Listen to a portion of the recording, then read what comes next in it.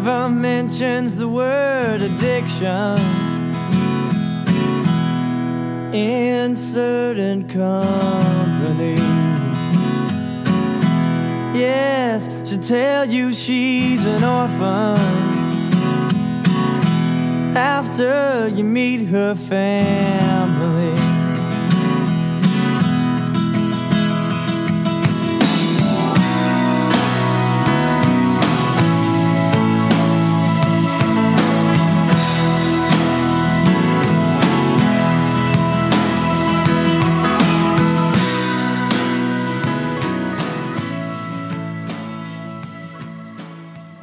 The first bonus episode of the Dopey podcast is brought to you by none other than Aloe Recovery.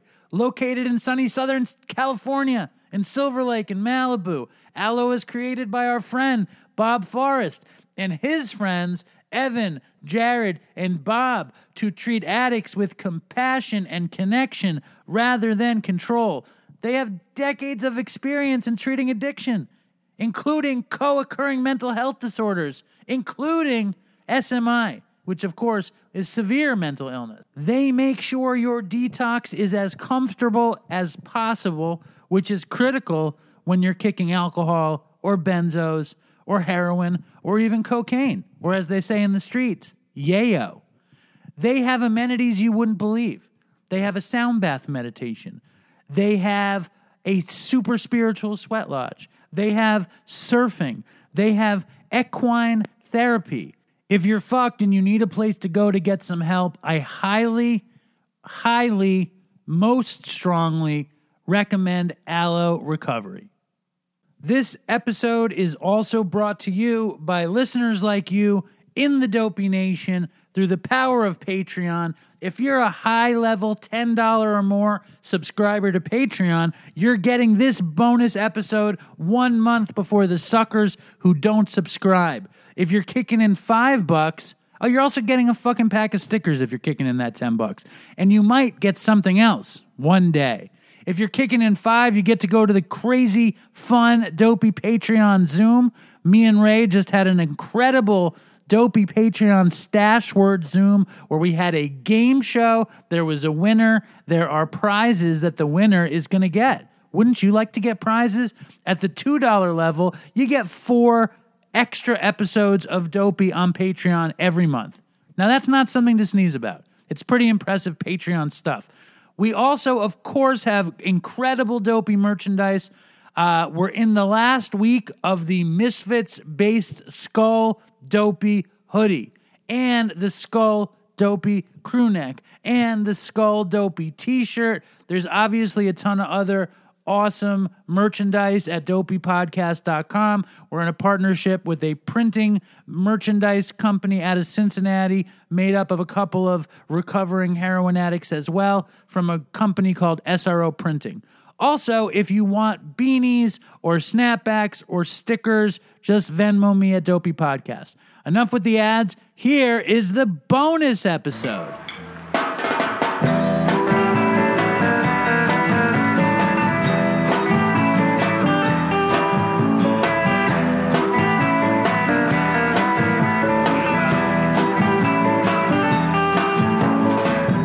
Hello and welcome to the first ever bonus episode of Dopey, the podcast about drugs, addiction, and dumb shit. And I'm Dave, and I'm ridiculously excited to put out our first bonus episode.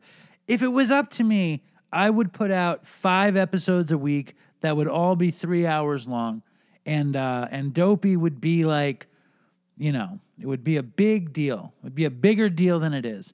And we'd have guests and games and a TV show and a film in the works and bands coming into the studio. But so for now, we're going to add a 5th episode to the month, which I am thrilled to pieces about. And something else that I am super excited about is coming soon, coming very soon. It's DopeyCon 2. DopeyCon 2. We have been working our fingers to the bone on this thing.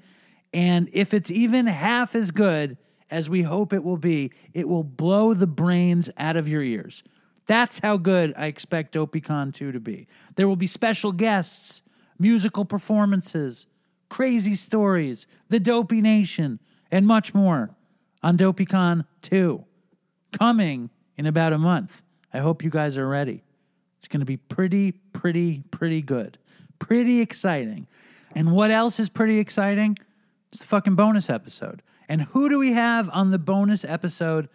It is none other than the drummer from for my money, one of my favorite bands, one of the greatest bands in rock and roll history, definitely in American history, definitely top 5 bands of the past 30 years, I would say. I would say top 5 bands. Who are the top 5 bands of the past 30 years? We have Nirvana, right? I guess, is Oasis one of the top 5 bands? I don't know. Who are the top 5 bands of the past 30 years? Send in a fucking email, dopeypodcast@gmail.com. Hip-hop bands don't count, okay? Forget hip-hop groups. They don't count. Who are the top 5 bands of the past 30 years? I don't even know. But I would definitely say that the Black Crowes are at the top of the list or close to it. And this dude is one of the founding fathers of the Black Crowes. Him and Chris and Rich Robinson put this band together, and he tells the Dopey Nation, he tells us about the band, its rise and its fall. He wrote a book. It was called Hard to Handle, The Life and Death of the Black Crowes, and it's pretty amazing. I totally recommend reading it. He also hosts a radio show called Steve Gorman Rocks on Westwood One, and he has a sports radio show called Steve Gorman Sports. It was awesome to have him on the show. Enough talking about having him on the show. Here he is, the great Steve Gorman. All right, so this is incredibly thrilling for me. Via Skype, I have the great Steve Gorman from the Black Crowes coming to me from Nashville. How are you, Steve? So far, so good, man. You know, right. I mean, it's Wednesday, and I only know that because I'm looking at my laptop and it says WED, so I know what day it is. Well, you said you work from home anyway, so how different is it?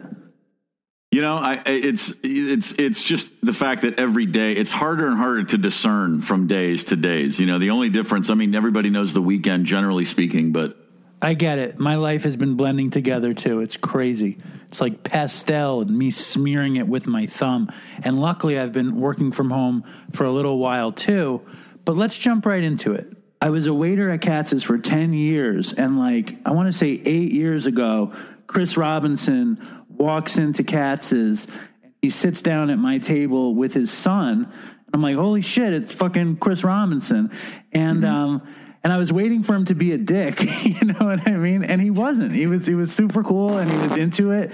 And what I said to him is, I went to college a million years ago, and and I think the Black Crowes had 2 records out when I went to college, and my roommate had 36 bootlegs.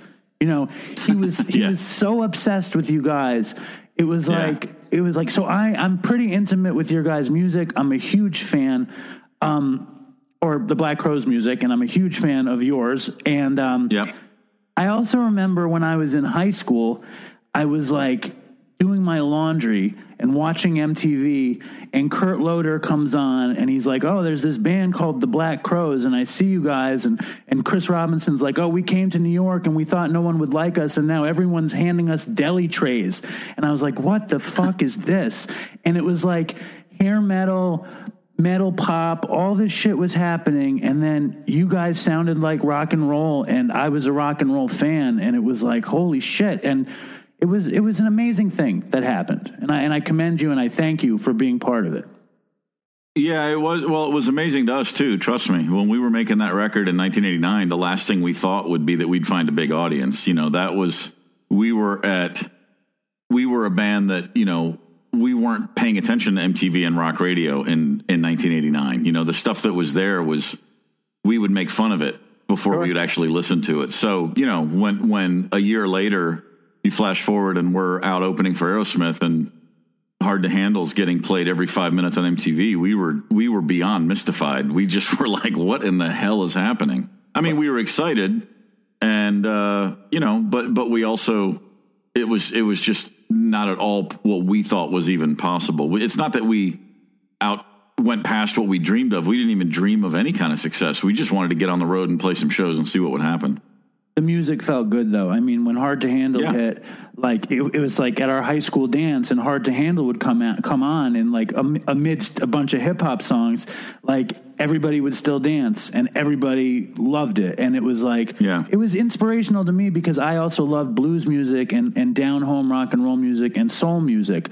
And I was like, holy shit, there's a band that's doing it. And I know you've been interviewed, you know, a billion times over the past 30 years, and somebody has probably said this to you every time, but it's an inspiration, you know, it's amazing to me.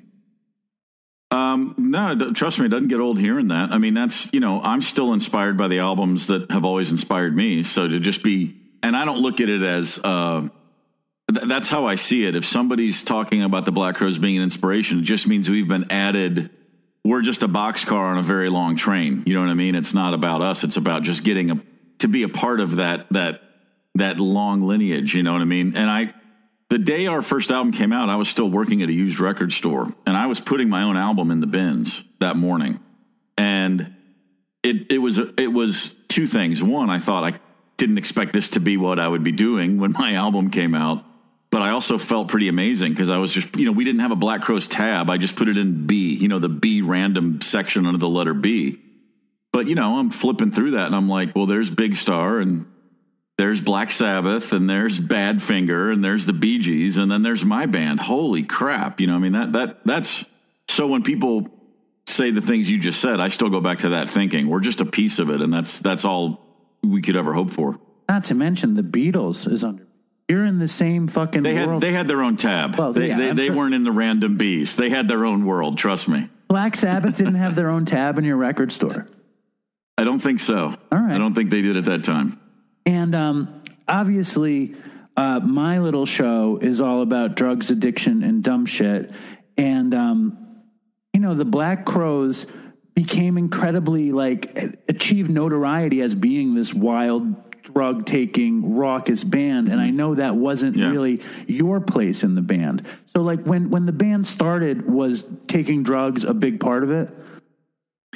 No, not at all. I mean, and in the book I wrote, you know, I talk about the fact that I moved to Atlanta to start a different band, and one of the things that ran me out of that band very early on was that the other guys were taking a lot of drugs, and that just wasn't something I was into. You know, I was all for drinking a bunch of beer, you know, I was happy to get drunk at any time, but when you added drugs to it, it just didn't work for me. It just wasn't my scene. And, you know, there was other reasons too, but that was one of the things when I was first, Chris was my roommate. We had this house together and we had the two guys that smoked and the two guys that didn't smoke. So Chris and I, because neither one of us smoked cigarettes, we ended up sharing a room in this house, and both of our bands rehearsed there. I mean, it was a good rock and roll flop house, you know, like something you'd see in a movie that was really cool and fun to be a part of. And, but the drug scene then, there were people doing drugs all around me, but it just never was something that appealed to me. And as the years progressed, once I switched bands, one of my initial attractions to what was then called Mr. Goes Garden was that Chris just drank, you know, he didn't even smoke pot then. Okay. And we drank a lot together. Now, I mean, you know, obviously on a certain level, alcohol is, you know, it's just a drug like any other, but it was one that I was familiar with and that I understood a little better. And the other things I didn't, not only was I not aware of and I didn't have insight into, I just wasn't interested in. Your band was Marry My Hope? That right, was called? Exactly. And there were a bunch of acid heads. Was that the deal? They started tripping and you were like... Yeah. The couple of those guys, they were doing a lot of that. And I just, you know, when you've never done acid and you're sitting around with people on acid, it's kind of funny. But at the same time, it didn't take long before it got to a point where I was like, wait, is this real? This is your reality. And I'm not digging this, man. I was very ambitious, you know, looking back. I wouldn't have said that at the time. And I certainly wouldn't have said this either, but I was very desperate to get something going. Like I was all about, let's get serious. Let's do this. Let's get out and book some gigs and let's work hard. And let's have a great time doing it, but let's not let the other things get in the way. And so very early on, I don't think the guys in Marry My Hope were necessarily at that point in a bad place, but just from where I was coming from, it was scary to me. They had their shit together. They knew what they were doing because they had experience with drugs. But as a guy that had never been around any of that, it just turned me off. And so it's funny to say now, but you know, Chris and I were just drinkers, and the music was a little more straight ahead too. Marry My Hope was way more ambitious musically. So all that kind of added up to me thinking Mr. Crow's Garden makes a little more sense for me right now. Because it was like straight ahead rock and roll kind of thing. Yeah, it was easier to play. I had just started playing. I mean, I just bought my first kit, so it was easier to play. But again, there was a few things. There was a few elements, and that desperation, I felt that from Chris for sure. I felt it from Rich, in very different ways. And I just felt the three of us had a certain chemistry that it just made sense in a way that I couldn't have explained at the time. And looking back, it's easy to say, oh, we shared a desperation that we didn't have a plan B. We were never people that would have had, a backup. And that's what I need. I needed to feel that, I think, looking back. And I also, and this speaks a little bit to what later became both a strength and a weakness to me, which is something I much later identified as codependency, which is I felt like those guys need me. Like I can help them. I can, Chris is a little bit of a wild card. He's going to need someone like me to get him through some weirdness. He needs a stable, strong person in his life. And at the time I didn't see that at all. I was just, this guy's my friend. I'm all about the team. Let's go, and so it was the hardest and the easiest decision I've ever made at the same time to switch bands. But all that to say, so when Mr. Crow's Garden was a local band, there were no drugs. It was just a lot of alcohol, but nothing else. By the time our first record came out, there was a little bit of pot smoking, but that was really it. Once you hit the road for 2 years, obviously things changed pretty quickly. What do you think it was? And then there was a lot of drugs around. What do you think it was that turned you guys into or turned Chris into like the quintessential stoner, or just the Black Crowes becoming this kind of stoner experience? What culturally shifted? Well, I mean, everybody would have their own idea of that. I think the music that we were listening to and most inspired by was just bands, on a live setting. We were listening to a ton of Led Zeppelin, Little Feat, Grateful Dead, Allman Brothers, all bands that jam live. It's just a part of that kind of culture. And where we were sliding towards musically, it wasn't a conscious decision. I don't think that anybody ever made, like, let's get into the drug scene. It's just one of those inevitabilities that when you're a rock band on the road and everybody's offering you drugs all the time, people start taking them. And like, my opinion on all that stuff has always been, there, but for the grace of God, go I, because I just never did a drug that made me want to keep doing it. I would try drugs and I could have a good time. I could enjoy it, but I didn't wake up the next day once and think, I got to do that again. It was always, okay, that was cool. Now it's a different day. And, that's very much, to me, that's just a lucky card in the pack for me to have drawn in life. Definitely. Because as a drug addict, I lost half of my life, to drug use. Mm-hmm. And I'm a very ambitious person, and I was always a very ambitious person. But exactly what you described that didn't happen to you totally happened to me. And I was like, I remember when I first started smoking weed, and I was like, I need to do this every day. And then I remember when I got comfortable taking heroin, I had the same exact reaction. And which is, terrifying. But you dream of it. Like, I'm a musician. I'm a total amateur musician and a songwriter, and I've played in bands, and I never had my shit together enough to ever get out of the gate. You know what I mean? Let alone the talent. Right. But I didn't have my shit together enough. And it seems like when you guys got out of the gate, you weren't weighed down by all these isms or bullshit. You had ambition and talent, and you went and you started moving forward. When did you start to notice, like, the success or the change in just within the band? Well, we had ambition and we had talent and all those things, but you have to understand too, it's very important for me anyway to always mention we also had a great producer, and then we had a really great manager. It's not like we just did this ourselves. Right. There's an incredible amount of luck involved, and I'm defining luck as opportunity meets preparedness. I love preparation. That. That's what I mean. That's a great. Where does that quote come from? Opportunity meets. I love that quote.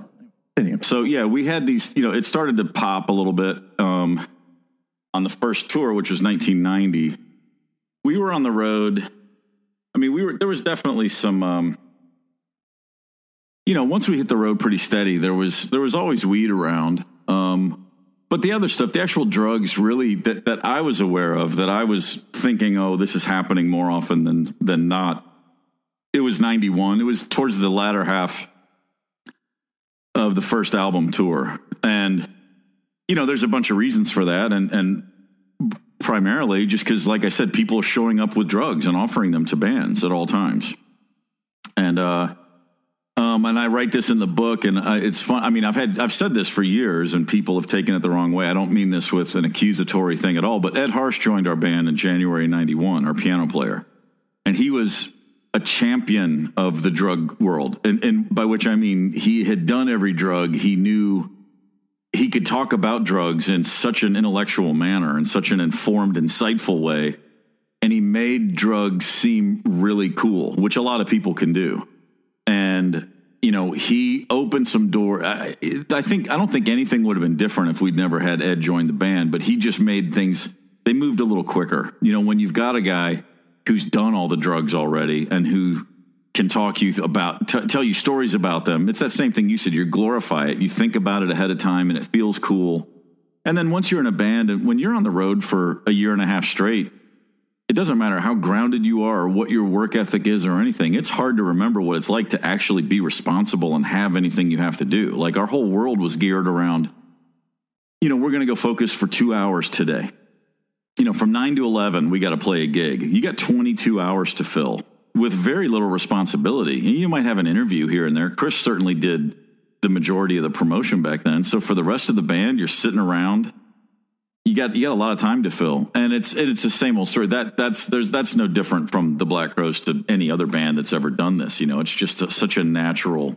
It's part of the fabric of the touring world. There's a lot of time to fill, and there's a lot of drugs around, and obviously for a lot of people who are artists of any sort, in often cases there's just a predilection for that. There's a inherent curiosity, if you're a painter or a poet or a musician, a lot of your heroes have already done a lot of drugs and talked about them. And you have internalized that and you've decided that's a part of the process, whether you know it or not. It seems to me like from what I've, taken in from, I've read pieces of, I didn't think you'd ever come on the show, so I couldn't read your book in time from when you agreed to come on the show and now, but I've read excerpts and I've mined it as much as I can, and I've been watching old Black Crowes videos and interviews, and Chris Robinson always struck me as a romantic who like he loved poets and he loved Jerry Garcia and Keith Richards, and he loved drug culture. I loved all that stuff too, so I could totally relate. Yeah. It seemed like it was something that he wanted to be a part of it. When Ed joined the band, did he have a habit, or was he just a kind of recreational user? No, I think he was just I remember it as just whatever was around, he was happy to take or not. You know what I mean? He was just a guy who'd come out of the blues world, and he was still a pack rat. I mean, if you gave Ed his per diem, it went into a sock in his bunk. You know what I mean? He was living hand to mouth, minute to minute, and it's funny. Everybody has different relationships with each other. My conversations about drugs with Ed were always just going to be funny, just anecdotal stuff. To crack you up. He would want to crack you up because I wasn't. I wasn't doing them, and I didn't have a history with drugs, and I didn't have dark, terrible stories about drugs. And so by its very nature, if Ed and I were talking, it was usually a hilarious story that he had or that I had read about, and whatever. And again, it's a strange conversation because as of the guys in the band, I was I did the second least amount of drugs in the Black Crowes. Rich never did drugs. And then I did everything to try it, but I was a big drinker, and then I would, to me, like I could only get stoned if I had literally nothing I had to do.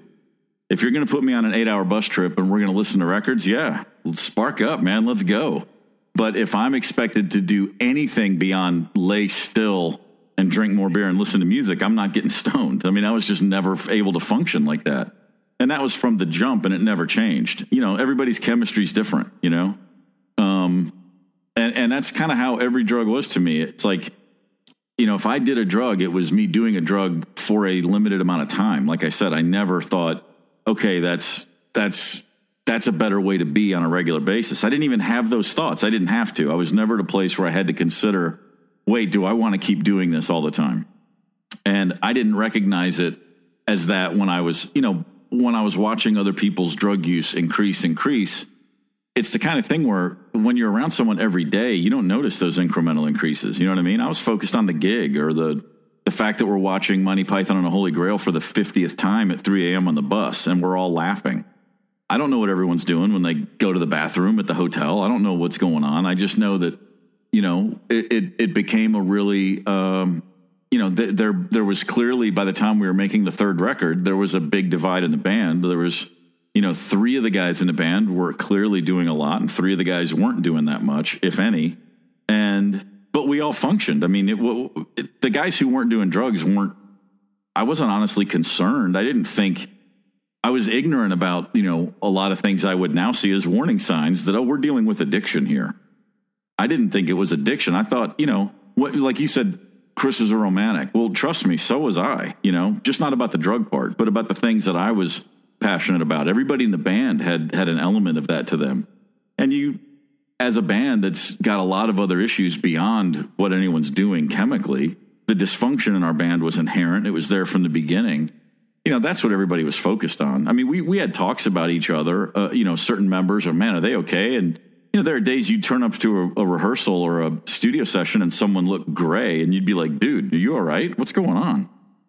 But we were in such a bubble and we were just on the go. So we just didn't have time to sit and think. We didn't break down and talk about anything, much less how the amount of drugs going down. The guys who were doing drugs, they talked about drugs all the time with each other because that's what a lot of people in the drug culture do. Yes. You want to relive last night so you can do it all again tonight. And for the guys who aren't doing drugs, those conversations wear really quickly. So I wouldn't be around for those things. Those things were not interesting to me. And it didn't take long before I knew that those were not helping. I thought they were damaging, but I didn't have a context for it and I didn't have the language. And I was honestly just trying to hold myself together. I mean, that was my priority. And like I said before, I was drinking a lot in the early and mid 90s. By the time we were on the second album tour, the summer of 92, it just seemed like, well, this is just the world we've created and it's never going to change. And there's going to be a lot of drugs around and I'm just going to see if I can't keep my shit together. And we're a great band and okay, let's get on with it. I know that that Johnny and Mark and Chris were using, and I know that Johnny actually managed to get somewhat clean, and Mark just fell apart. Like from what I understand from the book, I read a story you told where you're in England and he walks into a bar and he doesn't see you and he drank like a ton of tequila and beers and you thought he was probably in withdrawal and then you had to confront him. Like, right. What was his deterioration like? And was Chris's the same way or no? Well, it's a little strange. I don't feel that comfortable talking about this at really in any length. I mean, what I wrote in the book is what I'm comfortable with people knowing my perspective on this is. And I could go on at great length about my thoughts on all this, but at the end of the day, they're just my thoughts. And, it's difficult to talk about addiction when you're talking about people who may not think that they're addicts or who definitely don't think they're addicts or who haven't gotten clean. I can only talk about my experience, which was certainly impacted greatly by what was going on around me. But, it's I don't know. I'm just not that interested in giving you my view of what someone else was going through or what their tipping points were because forget that. It's really easy to say things that are not based in anything that's close to reality for them. And I don't want to put you in any I don't want to put you in a situation to answer a question that you're not comfortable or doesn't serve the interview. I guess as a codependent, as you described in this band, and the band is like successful beyond anybody's wildest dreams, basically. Right. It's hit after hit after hit. It's anthem after anthem, like that hits people in the heart. How disappointed were you when it wasn't going the way, in a good way? Like when the drugs played a part in your life, you just didn't take them. You know what I mean? You had to deal with the consequences. Oh, yeah. That toxicity is contagious. There's a reason Al-Anon is a thing. It's like, drugs it's a disease that is communicable and contagious, and it does affect everybody's life. And again, it's one thing to say this in 2020, looking back. It's very different to be in it in 1993, 94, 95, 96, because I didn't clearly see these things as being what they were. I mean, I knew that there was dysfunction in the band. I felt like we were a great band, and I thought that we were never getting what we could. I didn't think we were the band we could have been, though, in a cohesive sense. I mean, greatness to me is in a group effort is when everybody's on the same page and everybody goes somewhere together. And if you go a little more slowly than some people want to, the whole point is you get somewhere together. I wanted to climb Mount Everest, but I wanted to get to the top and look around with 5 guys and go, we did this. And what is very clear to see in hindsight, and was very difficult to see back then, was that the drug use in the band was a huge hindrance to that, because you did have these tiers. We had a million little factions within a 6-piece band. You had the original founding members, you had the brothers, you had the drug guys, you had the not drug guys, you had the guys that like jam music, you had the guys that didn't like jam music. We had a million little factions. And so at the time, I wasn't sitting around thinking about everyone's drug use as tearing this band apart. It just felt like the band was tearing itself apart, and that was one of the elements. But there was a lot of other things going on. And it's easy to, one of the things I was trying to express, if you read the book, you just get a sense of that. It was just a cacophonous situation for several years there. It was like we were just in a dryer, just tumbling and tumbling and tumbling. And we would pop out for 2 hours a day and play a great show and then go right back into this tumbling. There's a great Drive By Truckers song, and the line is, I've been falling so long, it's like gravity, or I've been falling so long, it's like gravity's gone and I'm just floating. It's what it felt like, like the things that were initially really upsetting or impactful, they became normal. And the tumultuous nature, you just, after a while, you're like kind of floating through it. Things that would have, if you had taken the band in 1989 and flipped a switch and stuck them into the hopper that was 1994, every one of us would have wilted. But you go through it one day at a time, and 5 years later, we're dealing with, a level of dysfunction that just felt totally normal. And people, when you're dealing with addiction, when you're dealing with codependency, and this is one thing that anybody who has a family member or a coworker the book to me is not even about a band. It's about people. And it's about all these issues. And my codependency is as big an issue. That's what kept me there long after it was pretty clear I probably should get somewhere else. Can you describe like what the codependency was? It's, when you're allowing someone else's, it's what happens with the family and friends of a lot of addicts. Their addiction controls your life. You're addicted to trying to help them, or you're addicted to, you spend your life trying to deflect things instead of dealing things head on. Like it's almost impossible to speak directly and act directly with an addict. You end up, couching conversations. Well, they're probably going to not like it if I speak directly, so I'll try it here. I'll set this up.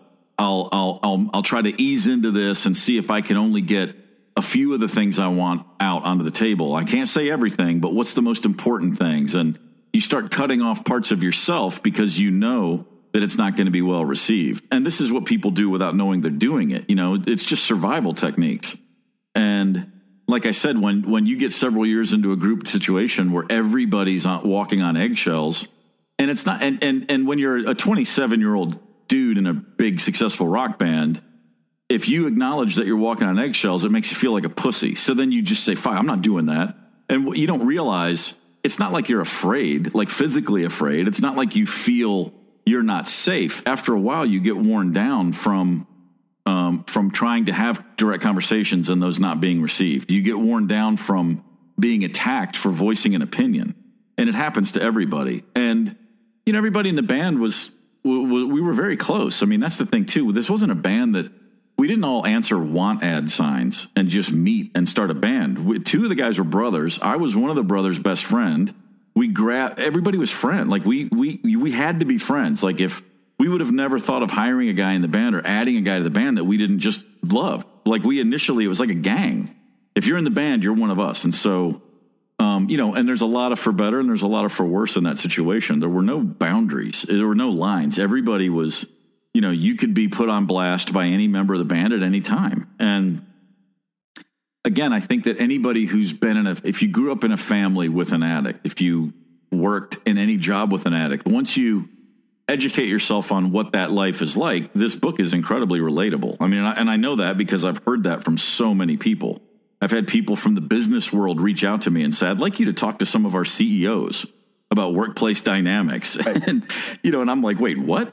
Identifying codependence and identifying addictive behavior and identifying healthy behavior within a crew. I know I could imagine. And the other thing I'll say is it's they're so confusing too, because in the 90s, if I had labeled someone I loved an addict, that would have been an insult, or I would have felt like I was attacking them. I didn't know that meant they were sick.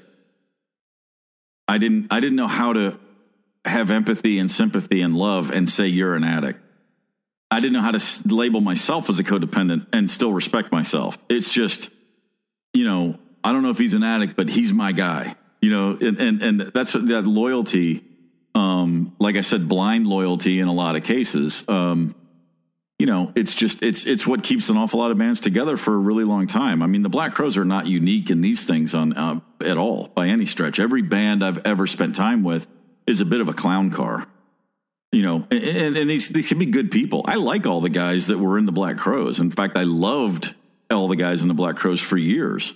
And I have great respect for everybody's individual talents. I mean, that band in the 90s was a frickin' murderer's row. That was like the 29 Yankees. Right. Every guy in that band, that was the best band in the world. I still think that for a few years there, I think we were as good a rock and roll band as there's ever been. And we were the best rock and roll band on planet Earth from 92 to 96. It's my opinion. I don't think it's that much of a stretch. But I didn't know how to, I didn't know how to say that and also label what we were dealing with and also acknowledge and educate myself about these things without it feeling like I was attacking my friends. And that's something everybody who's ever dealt with addiction can relate to, I think, because until you really educate yourself, this stuff's just terrifying and confusing.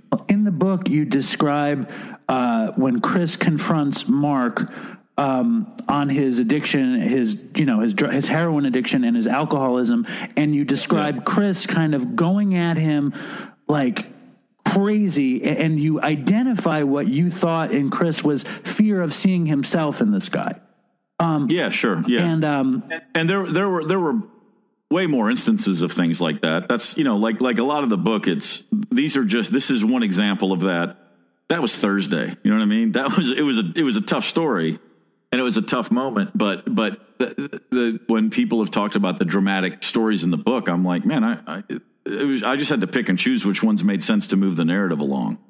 So I was always aware of that. I mean, I think, and I could relate to it too, because I had moments where I had to stop and really go like, wait, am I an alcoholic? Am I drinking? Why am I drinking? Like, why am I sitting here right now drinking my 9th beer? I'm just on the bus and I'm not going any, I'm just riding along. Whatever I was experiencing, I looked around and saw the guys in my band as having it at a factor of like times 100. You know what I mean? Like they were just, like I said, like you said, the first time you would do a drug, you were like, I got to do that again tomorrow. I can't relate to that. The first time I got drunk, I didn't have another beer for 2 years. The first time I got stoned, I didn't have another hit of a joint for a year. Right. It's just, and again, I don't say that for anything other than to say, thank God, because I don't think I'd still be here if that weren't the case. What was the end when you guys finally had to kick Mark out of the band? Like what was the dynamics like, and how could one addict kick another addict out of the band? Like it's you just want to. The end was just awful. It was just a sense of helplessness, and I think I think it was pretty clear that the band's trajectory had was going down. We were running away from success pretty rapidly on the cycle of our fourth album. I mean, we were solidifying a diehard section of our fan base, but commercial success and general success and being a part of something that was moving forward and growing, that was clearly gone. That was over with. And I think that Mark was a convenient scapegoat. I think that there was a great resolve not to fit, not for other members of the band, and even for myself to a great extent. I'm certainly not going to look in the mirror fully and admit what I see. That's terrifying. So let's take the weakest guy, the guy who's struggling the most. We'll just blame him. I think it's that simple. And again, that's not by design. We didn't sit around and talk about doing that. Let's kick Mark out because he's the weakest. But I think that's ultimately, at the end of it, that's what it was. It's just we're not going to look at ourselves and realize that everybody's playing a giant part in the dysfunction here. Now, there are some people who are far more responsible for the anger and the toxicity than others, but it's not as simple. Everyone's playing a part. No one's doing it on purpose. Some people are just who they are. Everybody's just who they are. But I think that by the time Mark left, there was just such a sense of we're going nowhere, and we couldn't fix it because we couldn't admit it. We couldn't face it, so there was no way we were ever going to actually fix it. We were a band that from very early on just we ran through Band-Aids, man, but we never got to the cure. Is it around then? Like, when does Jimmy Page show up to save the day? 2 years after that. 2 years after Mark and Johnny left. And so we had done another album and a whole tour cycle. It was 2 years, it was really almost to the month. I mean, I think Mark's last show was early August of 97, Mark and Johnny. And then we hooked up with Jimmy in July of 99. That must have been insane. Late June or July, yeah. And I know I read how much you loved Led Zeppelin and how much you personally loved Jimmy Page and Robert Plant, for that matter. Yeah. And as a fan of both bands, like, to read your take on it, I'm just thrilled that you got to do it, to be arm in arm with the hero and play drums behind Jimmy Page, and he would compare you to John Bonham. And I bet that was incredibly satisfying. It was the most fun I ever had, because it doesn't mean it was the most I'm not taking anything away from what the Black Crowes accomplished, and those things mean way more in the grand scheme of things because those were our accomplishments.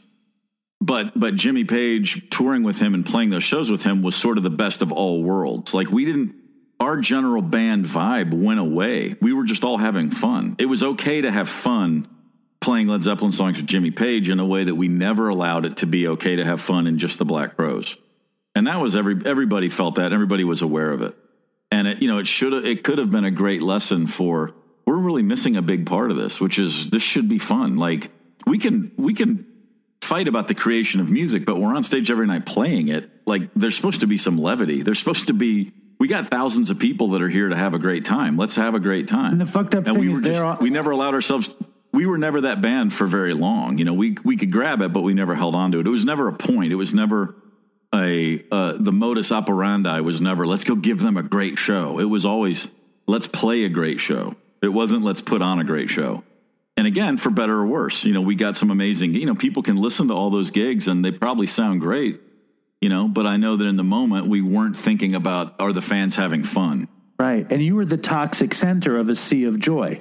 You know what I mean? The fans are like having the greatest time of their life, and you guys are like killing each other. But the story about Jimmy Page, it really reminds me about the Beatles around Let It Be, when they bring in Billy Preston, and they're not getting along, and Billy Preston comes in and they have a good time again.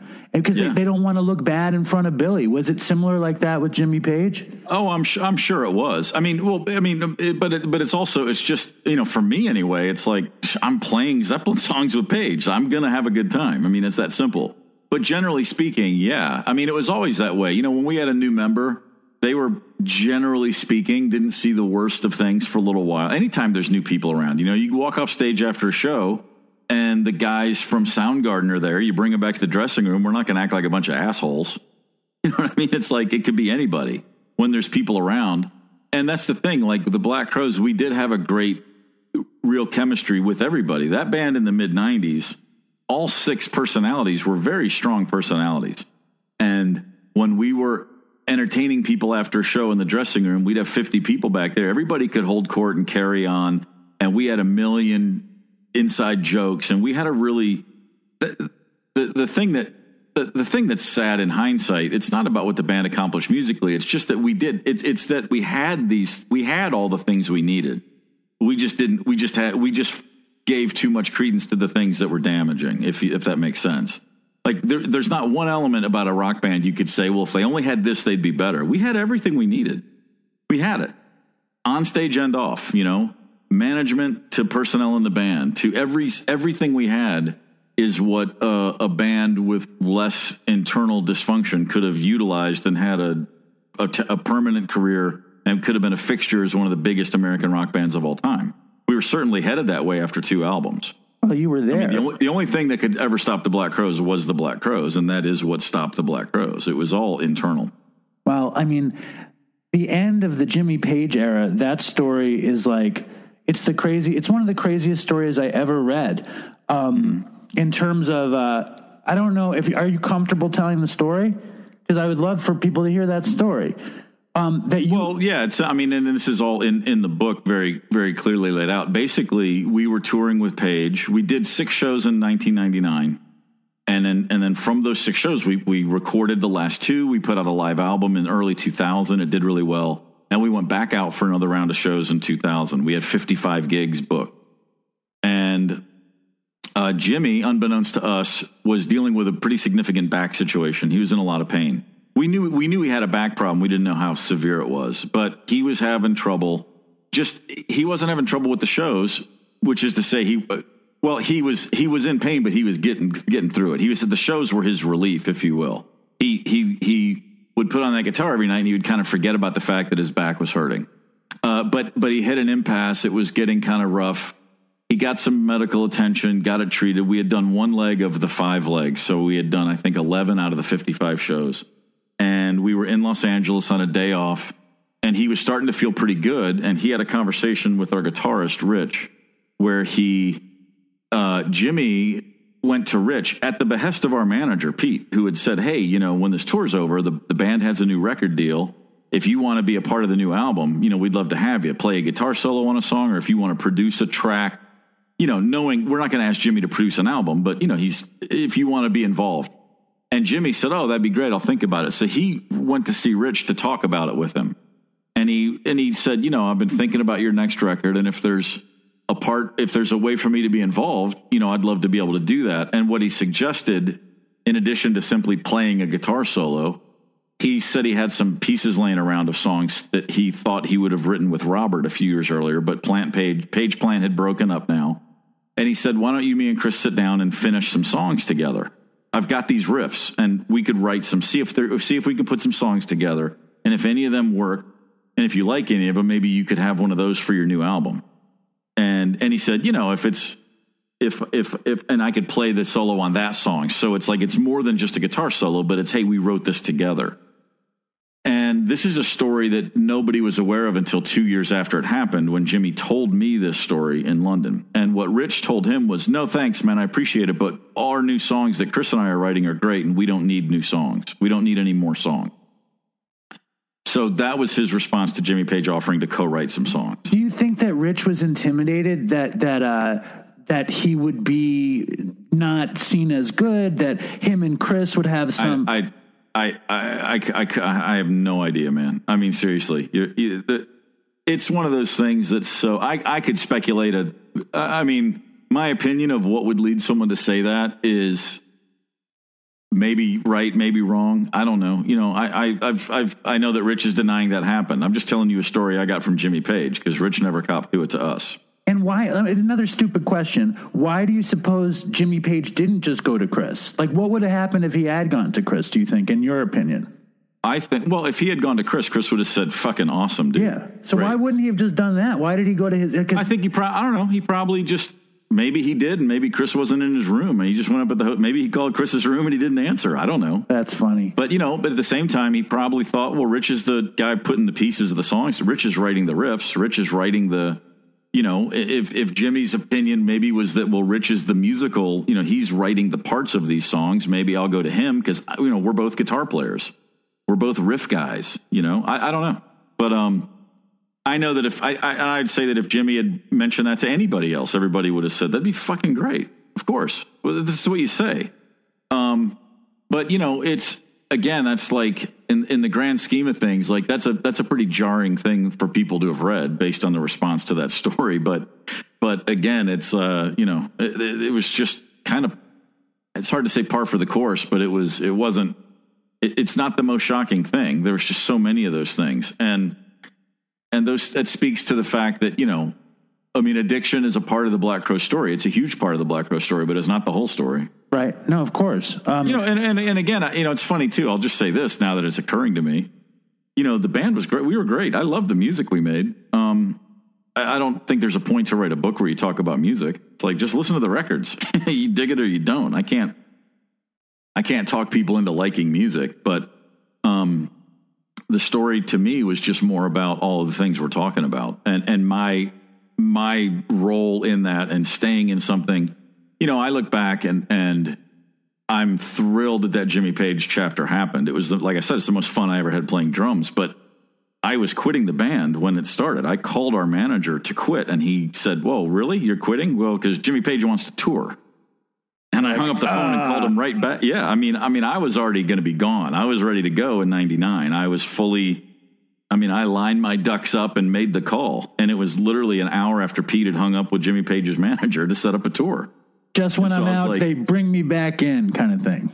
Yeah, exactly. I was like, okay, fair enough. You know, and the other thing too is I'm the only guy that's written the book, but everybody in the band, the brothers, you know, the three of us that were there from the beginning, they were both thinking about quitting. Chris was trying to quit the whole time. He was constantly wanted to be a solo. He wanted to do his own band.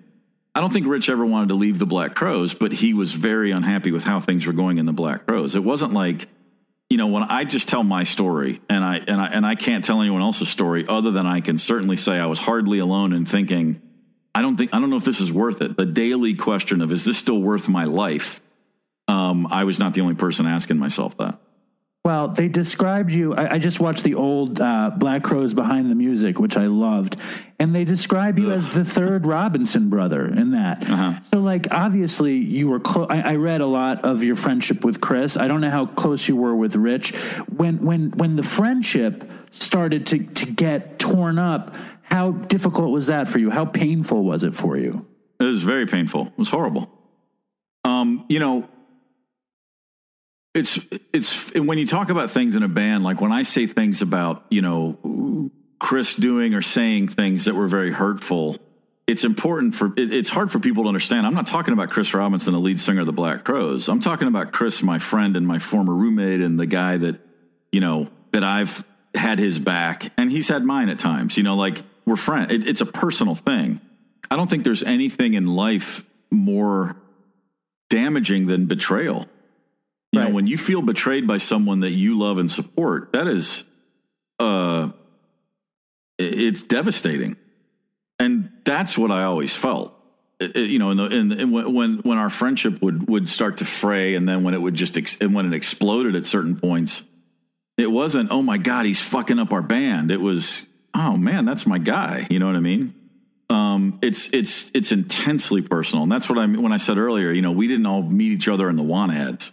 A lot of bands don't have that element to it. A lot of bands get together and it is like, hey, I like how you play and you help me bring my ideas to fruition. Let's be a band together. And they start with this separation of the personal, and it's all about what we can do together. That was never the case in the Black Crows. Now, it's easy to look back and say, yeah, it was. That's all we were. That's not true at all. We were friends. I mean, like I said, it starts with brothers, and then I join, and the three of us had this undeniable chemistry as a local band. It didn't matter who the bass player was until we got Johnny. We had several bass players, and until Johnny got there, it never felt like any of them was the guy that brought something to the table that was equal to what we were doing as a three-headed monster with this chemistry. And you know, I think that's what great bands all have, at least initially, is there's a, you know, Chris and Rich were these polar opposites, and I was the first person of the many they were trying to play with that came in and just fit right in between the two of them. You know, like I could always get along with Rich. I understood him. We could communicate fairly well. He was a little suspicious of me. I thought he was a punk, and that was our early relationship. But but I wasn't confused by him, and he wasn't. We found common ground enough to function very well. And in fact, when the three of us were together, we just had these roles we were playing very early on. Super early on. Just it was like, that, and I don't know how to define them other than. And that was apparent to friends in Atlanta, people we knew in other bands, other musicians, people from the jump. We weren't a good band, and people were going like, oh man, you guys are going to totally make it. And what they were responding to wasn't what we sounded like. They were just responding to us. The chemistry. Exactly. I mean, great bands chemistry is 99% of the equation. And so we had that. And I think that's what got us from 87, 88, and 89, no one having a nickel and nobody giving a shit about not having a nickel. Cause we knew we had something that you couldn't put together in a rehearsal space. We struggled greatly with the tangibles, and it was the intangible that we all recognized right away. And so to answer your question, so when things are going awry and we're having fights, and it's fine to disagree, but when you're recognizing that someone doesn't give a shit about your opinion and you're like, but we're friends. I don't understand that way of thinking. I don't treat people like that. And when you don't treat people like that, you're just gobsmacked that someone's treating you that way. You don't know how to defend yourself for your own central nervous system's sake, but you don't even know how to respond. It's so off the pale. If you're not a thief, you don't understand how someone else can steal. I know what you mean. What I mean? Yes. If you're not, you sort of project what you would do onto other people. And when they don't do that, it can be a real kick in the teeth. And so that's what it was like for everybody. Chris had every expectation that I would be a certain way that I wasn't. And he didn't. He's like, how can you not think this way? It's the same kind of thing. I'm sure he would say that. But we didn't have those conversations. We would get really drunk and try to have a talk where we, I love you, man. You do those. But, that's what it came down to. It's to answer your question, it's terribly painful. And, I've read a lot of things Chris said about the last few years of the band's existence, where he said everybody else was just in it for the money, and it really hurt my feelings. Now, I can tell you point blank, that's bullshit. That's not true. But if he thought that was true, if he honestly thinks that, I can understand how that would be really painful to him. But far be it for him to have a conversation where he lets someone else give an opinion. It's like a chicken and the egg conversation. Well, what led to this? What started that? I don't think anybody ever got up and thought, I'm going to fucking put a landmine in our way today. Let me see how much damage I can do. But it was done constantly. You're also talking about negotiating about honest feelings and honesty with somebody who's using, and right. When you do that, you're not going to get the real story. The real story doesn't come until after the dust settles. And I don't know Chris Robinson, you know what I mean? The Chris Robinson I know, I watch on TV, and I can't, and when I waited on him, he wasn't the dick he was on TV. So I imagine he's like all of us, he's multifaceted. And of course. And hey, listen, man. There's no one more charming with a quicker wit. When he's on, it's like the sun comes into the room. You know what I mean? And I'm sure that's still the case. I haven't seen him in 7 years, but I'm sure that's still the case. And again, I'm not interested in.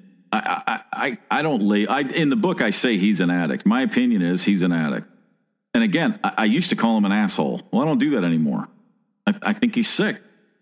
And I think that but again, I haven't been in a room with him since 2014. So I don't know anything now. I just know about the guy I spent 27 years with. And I know about, some of the other guys, and I know that, my particular sickness might not be labeled addiction, but I was just as much a mess as anybody else. I think I had the kind of mess that isn't necessarily as damaging to other people, but it sure as hell did a number on me. Right.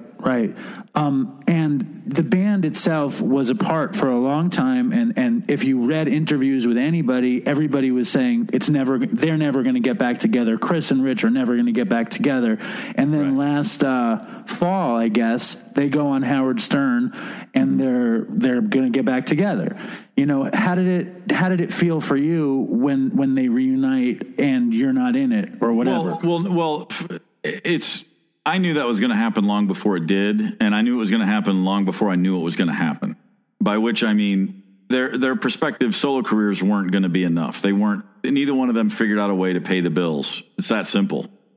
And a Black Crowes reunion is always going to be worth a whole lot more money than anything either one of those guys was going to conjure up without the name the Black Crowes. So I wasn't surprised at all to hear that was coming. But it has nothing to do with me. It never did, and it never would. You know, when the band broke up in 2014, I knew right then, I'm done. I don't give a shit what they do.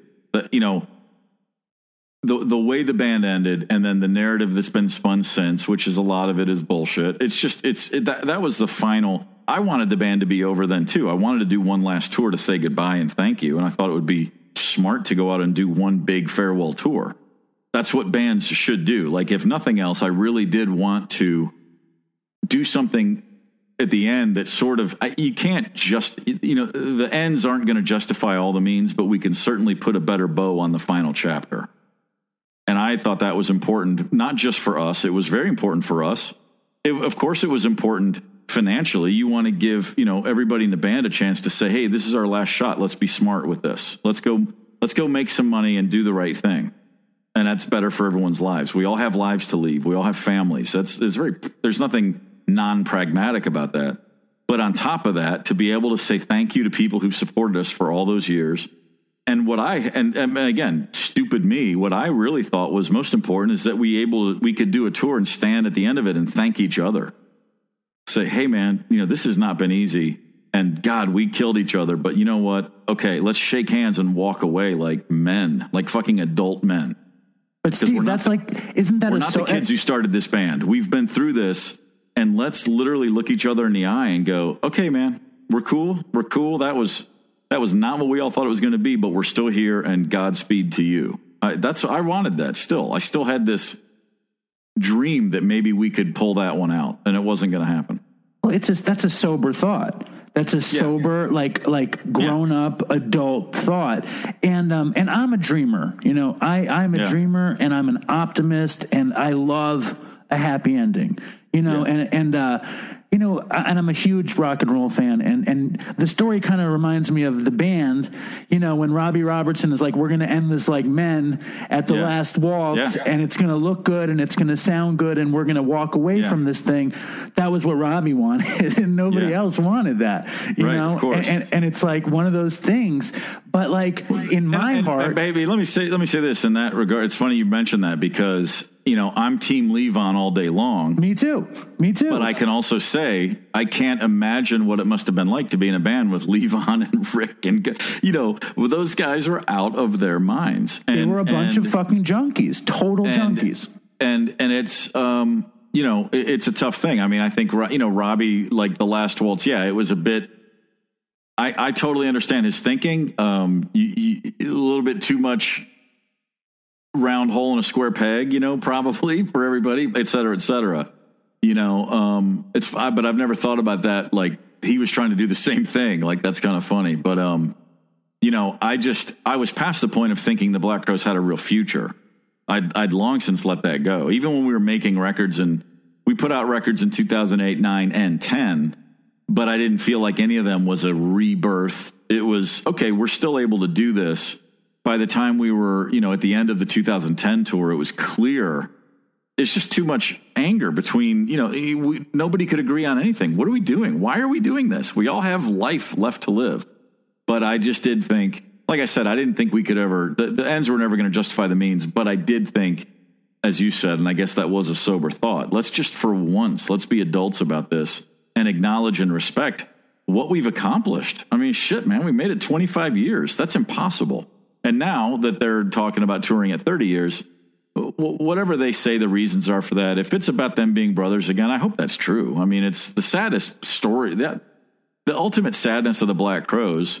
There's two deaths, really. I mean, the band itself died in 97 when Mark and Johnny left. Then it was a group. And it was a really good group. It was a great group, but it wasn't what it had once been.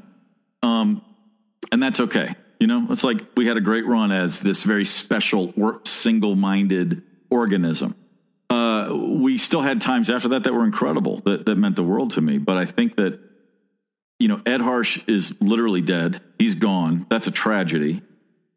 And the brothers' relationship has just been non-existent. That's a tragedy. I mean, I don't want to talk to either one of them. I don't care on a day-to-day level about whatever their feelings or thoughts about anything are. I mean, because I can say honestly, they didn't give a shit what I ever thought. I mean, and it's not out of anger. It's just acceptance. It's, oh, wait, they really don't care. Okay, well, then I need to slowly back away from how much I care. That's what the last few years of that band were for me.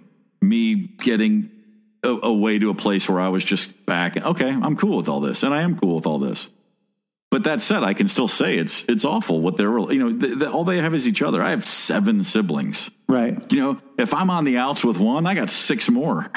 You know what I mean? Like, and siblings are your life partners. So if the two of them are genuinely back and having a positive relationship, man, that's awesome. And if this tour is the only way they know how to do that, great. But it's got nothing to do with me. It never did have anything to do with me, and it never would have anything to do with me, because the truth is, if they were interested in it if me being a part of it, I'm not interested in being a part of it. There's nothing that makes me want to go back and rehash music that was played 30 years ago. I mean, we were never that kind of band. The Black Crowes were never the kind of band that would have gone out and played their first album top to bottom. And I thought that was something that was pretty cool about the Black Crowes. So that's nothing that would have ever interested me. What about the Rock and Roll Hall of Fame? If we got in, I think that'd be awesome, and I'd go. But I would also bet my house that we will never be a part of that institution. Why? Because of the anti-corporate stance or whatever? Why not? The anti a lot of stance. Not anti-corporate, but anti-everybody. I mean, you got to have a lot of friends in this industry. I think the Black Crowes have probably had the most successful long-term career of any band that alienated just about everybody they met. Right. I don't know that anybody's been more of a nonsensical gadfly to promoters and agents and managers and labels, not doing ourselves any favors, but just pissing on everybody else. And I just don't think that there's, I just know from talking to people in the industry for years, it's just not a band that, outside of the people that love the Black Crowes, it's just another band from the 90s. The last time the band toured in 2013, it was the biggest tour we ever had. But we're a 90s band. That's how that's the consensus view. And that's because we never thought about, cared about, or did anything to protect our legacy the way most bands do. And so I think the Rock and Roll Hall of Fame, it's a lot of, when I say it's a political thing, I don't mean that Foo Fighters are going in the second they're able to, right? That's not because Dave Grohl's been planning that, but he's just who doesn't love Dave Grohl? You know what I mean? It's like bands like Pearl Jam and Nirvana, bands that go in right away, have played the game at least enough to where, like I say in the book, you don't have to make friends, but you can't make enemies. We made a lot of enemies. Do you think if Kurt Cobain had lived, they would have gone in right away? Because he was kind of a dick to people like that. Oh, I mean, who knows? I mean, if they had, if he had lived, they might have. This is all I know about Kurt Cobain. I thought Bleach was a great record. I thought Nevermind was a great record, and I thought In Utero was a great record. So the kid went 3 for 3. Yeah. I mean, what else is there's nothing? There's no reason to speculate. I just mean he was also a little bit of a gadfly. He was resistant. I don't know if he was that way behind the scenes to promoters and radio station program directors and label executives. Right. I don't know that he was that to those people. Right. I think he had a short fuse with a lot of music writers, which that's fine. Everybody's like that. I think he had a short fuse with other bands, and that's fine. But the people who are going to sit down in a room in Cleveland and say who gets in this year and who doesn't, I don't know that Kurt Cobain alienated those people. I think all those people still wanted to hang out with him. Right. So if they induct the Black Crowes into the Rock and Roll Hall of Fame, which I don't think is a stretch, you say you go, but would you play? Yeah, of course. All right. Yeah, sure. People ask me all the time, you're saying there's no way you'd ever play with the Robinsons again. And the answer is no, that's not what I'm saying. I would never be in the Black Crowes again. I wouldn't tour again. If a giant festival were booked or if there were an opportunity to raise a ton of money for a cause I believed in, of course I'd go play with them. I mean, it's not insanity, it's just, but the Black Crowes is a functioning band that I have any part of. That's over. That's all. No, I get it. And it's a different time anyway. But I personally, as a dreamer and lover of good endings, would love to see Chris make amends and love instilled, because this thing was such a huge chunk of your life. You were, everybody describes you as the heart of that band. And if you watch a show or if you listen to the music, your part is glue. And that music moved so beautifully. And,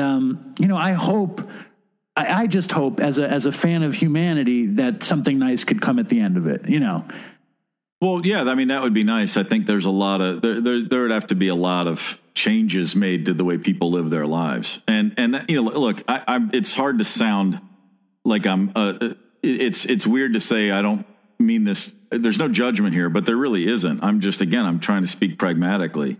That's not something I ever think about. It's not something I'm not hoping for it. It's honestly, it's like the last run of that band, the last few years, like I said, that was every day was me stepping back from the emotional connections. I started going to Al-Anon meetings at some point, and it was an incredible thing to get involved in Al-Anon because the focus was just solely on me. That's about fixing yourself. And, the whole idea of withdrawing with love from somebody. Like, hey, man, I can hold these two thoughts in my head.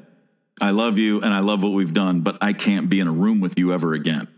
And I'm okay with that, And again, like anybody that's been through these sort of issues can relate to that. If you've gotten some understanding of the language, if you've done therapy, if that's through my being in therapy or me going through Al-Anon or whatever I've done, I've gotten to a place where it all makes sense to me. And I had to, everything that happened in that band and the things that led it to happen, they make sense to me. It fits in my brain, in my mind and in my heart. Like I see it for what it was. I know that's how I'm always going to see it. And I'm thankful for it. I'm so grateful for the entire experience. Would I wish things had been different? Well, of course. I mean, shit, I'd change a million things, but I don't have the energy to even think about that. I'm busy. I have a whole life, and another thing I've said, and it's very true, is the last 6 years of my life have been the best 6 years I've ever had of my life. And it's not an angry statement. It's a, thank God, I'm giving myself credit for working on myself enough to get to a place where I could say that and mean it. You know what I mean? Like no one's ever loved the Black Crowes more than I loved the Black Crowes. But like at some point you just go, okay, I'm good. This is not going to go any further for me, and I got to get on to the next thing.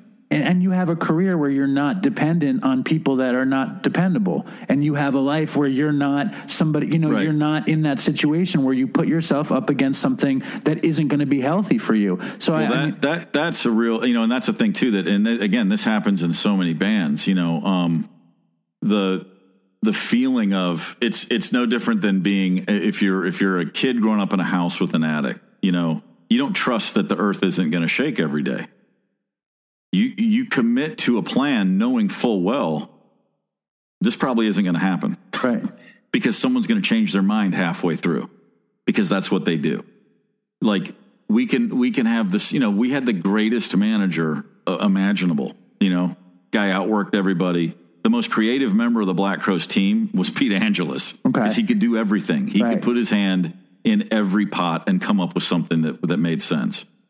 And after a while, you just realize, like, it doesn't matter what strategy, it doesn't matter what brilliant vision, it doesn't matter anything. When you're dealing with unreliable and undependable people, you're fucked. That's what you have. I understand. Yeah. Now, the currency of Dopey is usually a Dopey story. Some sort of great or stupid or funny drug story. Can you give us one drug story? The first time I did acid, we were in Barcelona, and it was in 1995. And I was 29 years old. And we were, it was the second or third to last day of it. We had a day off in Barcelona. And I wrote about this in the book, and then it was edited out. Okay, this is good then. All right. Yeah. So we had a day off. This band called Dylan Fence from North Carolina was our opening act. And their guitar player, who had just joined for that tour, is a guy named Johnny Irion. He's an artist who still makes records, and in fact he produced an album up in Massachusetts last year that I played on, with a group called the Whiskey Treaty. He's still a good friend, but this kid, Johnny Irion, in 1995 was in the opening band. We were sitting at the Cafe Zurich in Barcelona on a beautiful late February sunny day, band and crew and opening band, all of us at this big outdoor cafe having our espressos. And then a couple hours later, everyone's having beers. And we had this it's at the top of the Ramblas in Barcelona. So we had a group of tables that were sort of like our little section. And we were all camped there throughout the whole day. You'd get up and go get lunch, come back, there's still people there. Like we just had a hold on this block of tables at this beautiful outdoor place. And so everybody's bopping in and out throughout the whole day. And early in the evening, long after everyone's shifted to drinking beers and it's just 2 days left and we're all going home. It had rained for 7 straight weeks and the sun was out. It was 62 degrees. Everyone is like, we've just gotten out of jail. And Johnny said, hey, I got a couple hits of acid. Anybody want some? And nobody took him up on it. And I thought, I'm going to be 30 this summer. I need to do acid before I turn 30. Like, okay, and I was just in such a good headspace with everything right then. I thought this is a great time for this probably. So I took a hit and was, like I said, I was already well into having been drinking for a few hours and just sat there and it slowly came on and it wasn't really strong at all. And I was immediately, I did love this. This was the LSD is the drug I've loved more than, like, I've never had a bad moment, right, with acid. It was always worked for me. Now, that said, I always got very clean acid. And I was in a position, I guess, where the people who were procuring it knew what they were getting. Because obviously you can get some bad stuff. So I'm fortunate in that regard, too. But me and my cousin Jeffrey, who worked for the band, and then our T-shirt guy, this guy Kevin Wegman, the three of us at some point get up and we're just going to go take a stroll. And we just end up walking off the Ramblas. There's all these side alleys. And we are out for the whole night, just bar hop. One bar, get a beer, check the scene out, go to the next bar, go to the next bar. This one's playing great music. We'll hang here for an hour. We're just up all night, rolling around on a night off.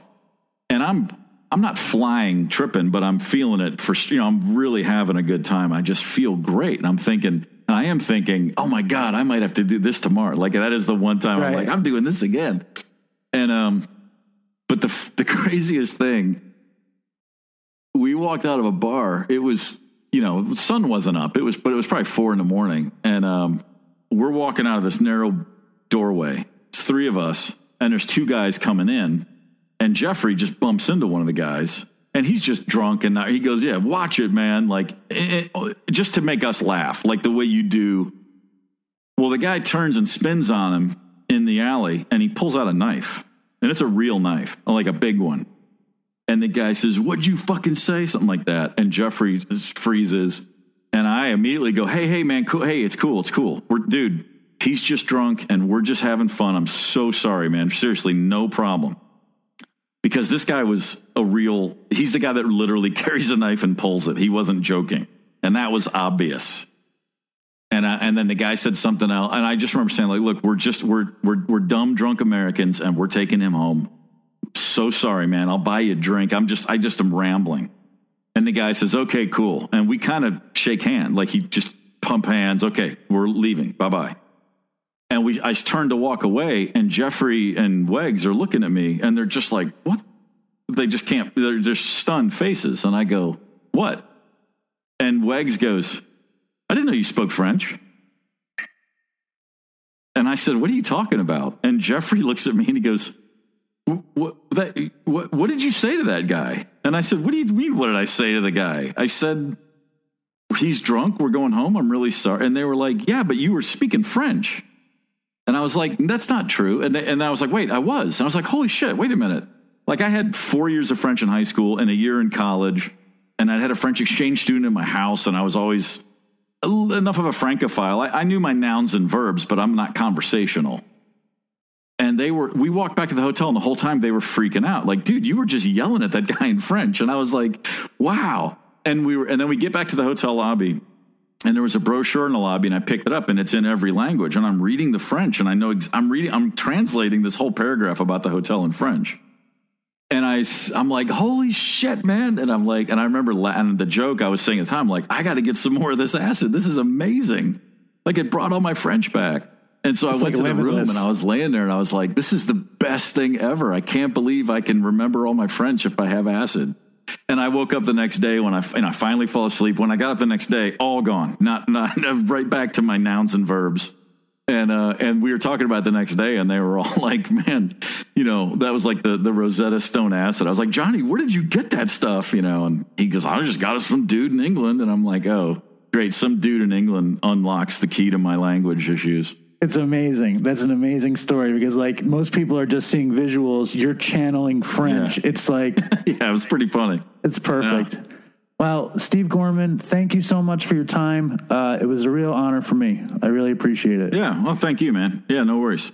And I hope I talk to you again sometime. And I hope that the end chapter of the Black Crows for you is positive and full of love and success in the end. I am living a very positive life, and I am full of love. So it's already good for me, bro. You're there. And the book, I'm going to say it before I play the interview, is called Hard to Handle: The Life and Death of the Black Crows, a memoir by the great Steve Gorman, who also does a radio show. And such a thrill, Steve. Thank you so much.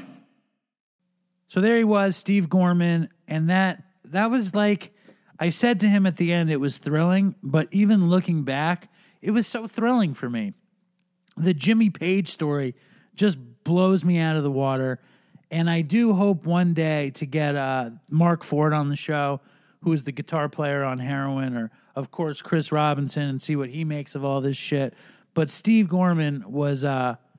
just an awesome, awesome storyteller, an awesome, generous guest of Dopey, and I really appreciated having him on. I also loved the LSD learning French story at the end. Steve Gorman hits us with the acid French telling Dopey story. But it is not a Dopey episode without hearing from somebody in the Dopey Nation, and that somebody this week is a hardcore Dopey herself. Her name is Amber Renee, and this story is pretty crazy. Here she is, Amber Renee. Hey, Dave. Hey, Dopey Nation. This is Amber Renee from Texas. Long-time listener, recent Patreon member at $5 a month. If you're not supporting the show, what are you doing? So I have a Dopey tale. This involves... methamphetamine, and the first time I met a cook. So back in 2002, I was a junior in high school, and I was a popular cheerleader. I sold drugs.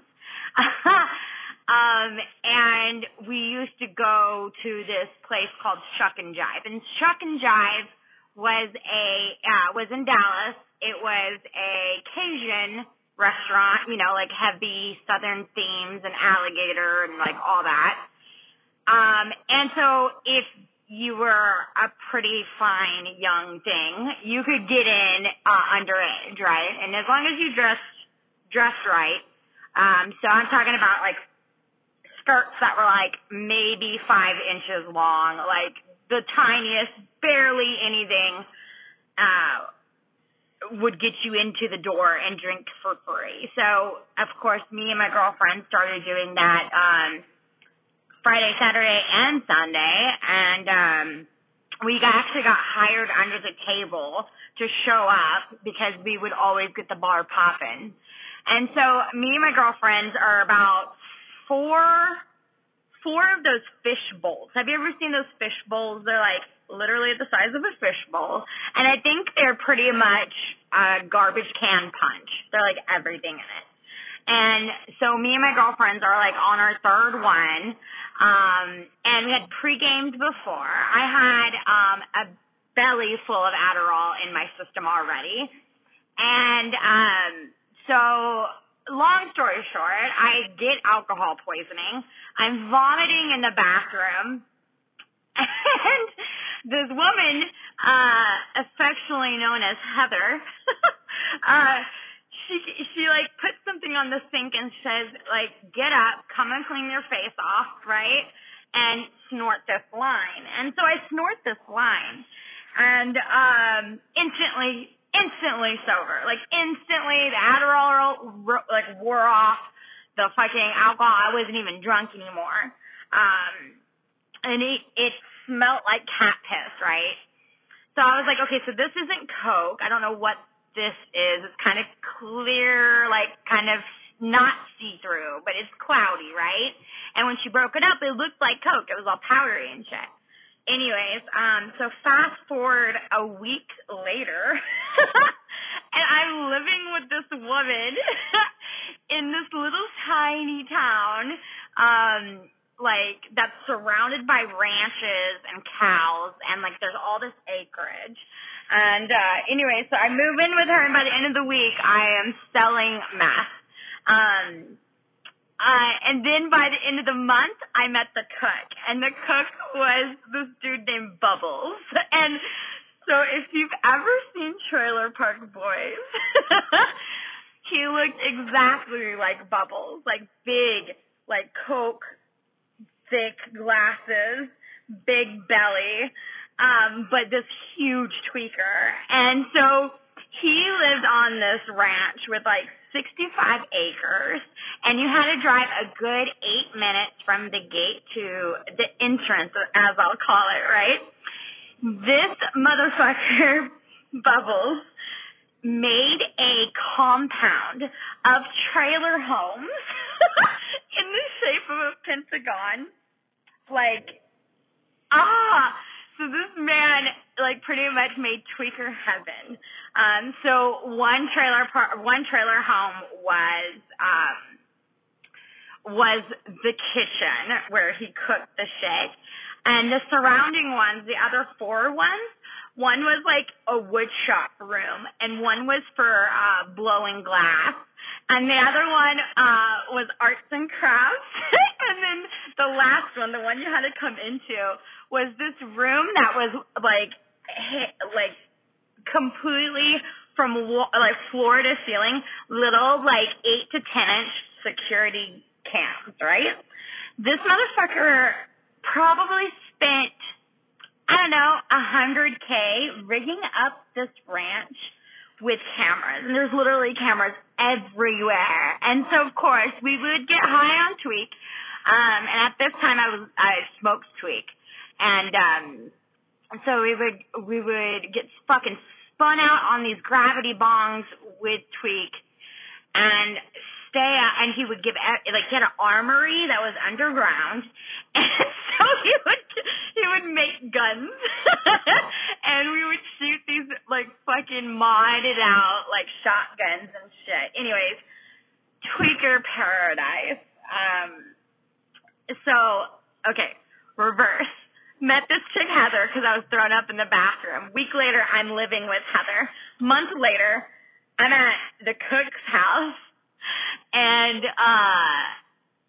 we fall in love. And so a month after that, I'm living with him. I'm like maybe 80 pounds at this time. I had pulled all my hair out, like hence the reason I have a lot of short hair now, is I have a hard time growing my hair out because I used to pull my hair out in manic phases. But anyways, so long story super short, we broke up after we got kidnapped by some people from Arizona, and we got put in a trunk together, and we were tweaking out really bad. And we were driven to Brownsville, which is like the very like southern tippy tip of Texas, right by the border. I mean, you could see the border wall, or the border like chain link fence pretty much. And he took us out to this hill, and like we get out, puts us on our knees and has a gun to like both of our heads, him and his goon.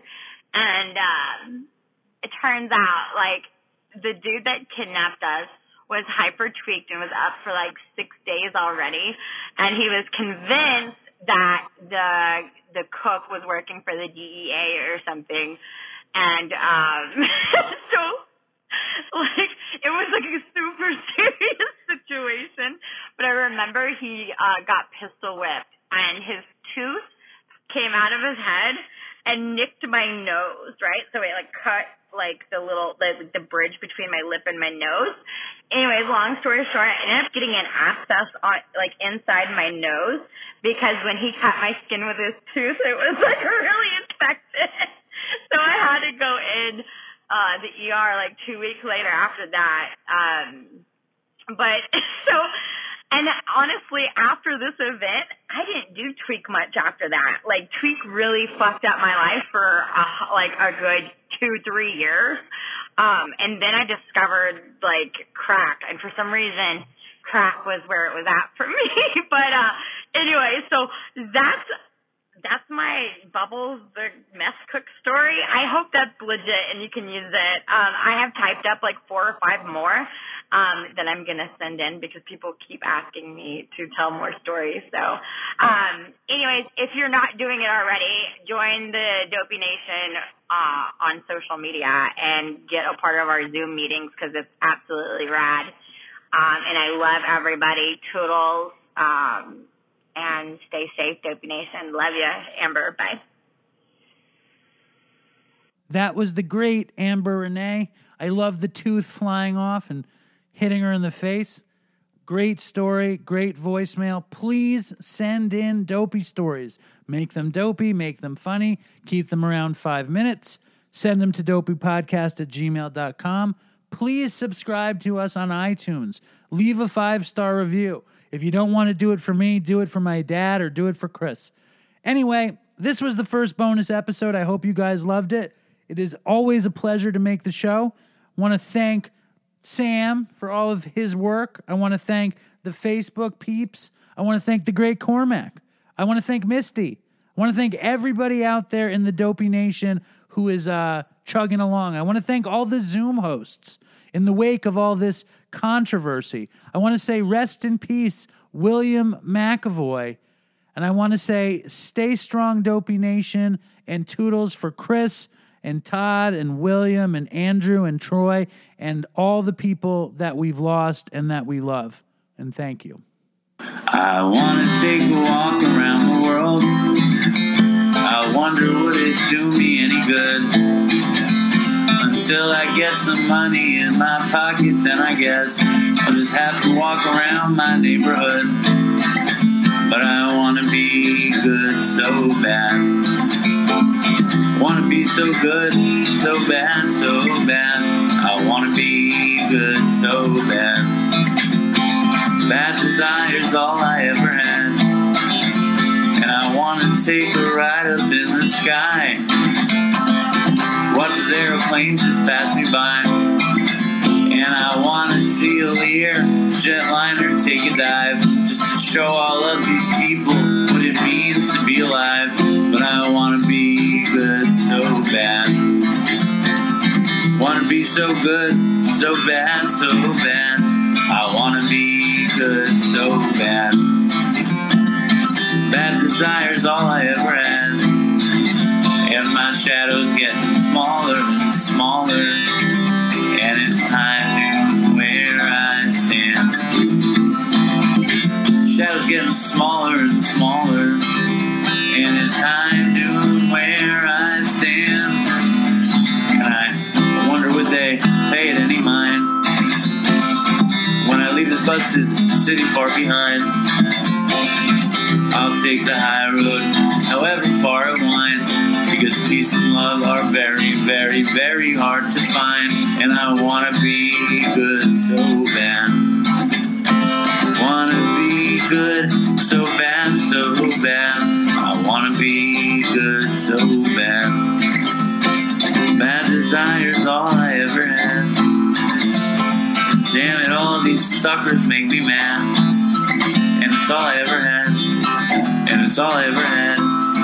And these suckers make me mad, and I want to call my dad, and it's all I ever had, and it's all I ever had, and it's all I ever had. And it's all I ever had. And these suckers make me mad, and it's all I ever had, and I want to call my dad, and it's all I ever had, and it's all I ever had. And it's all I ever had.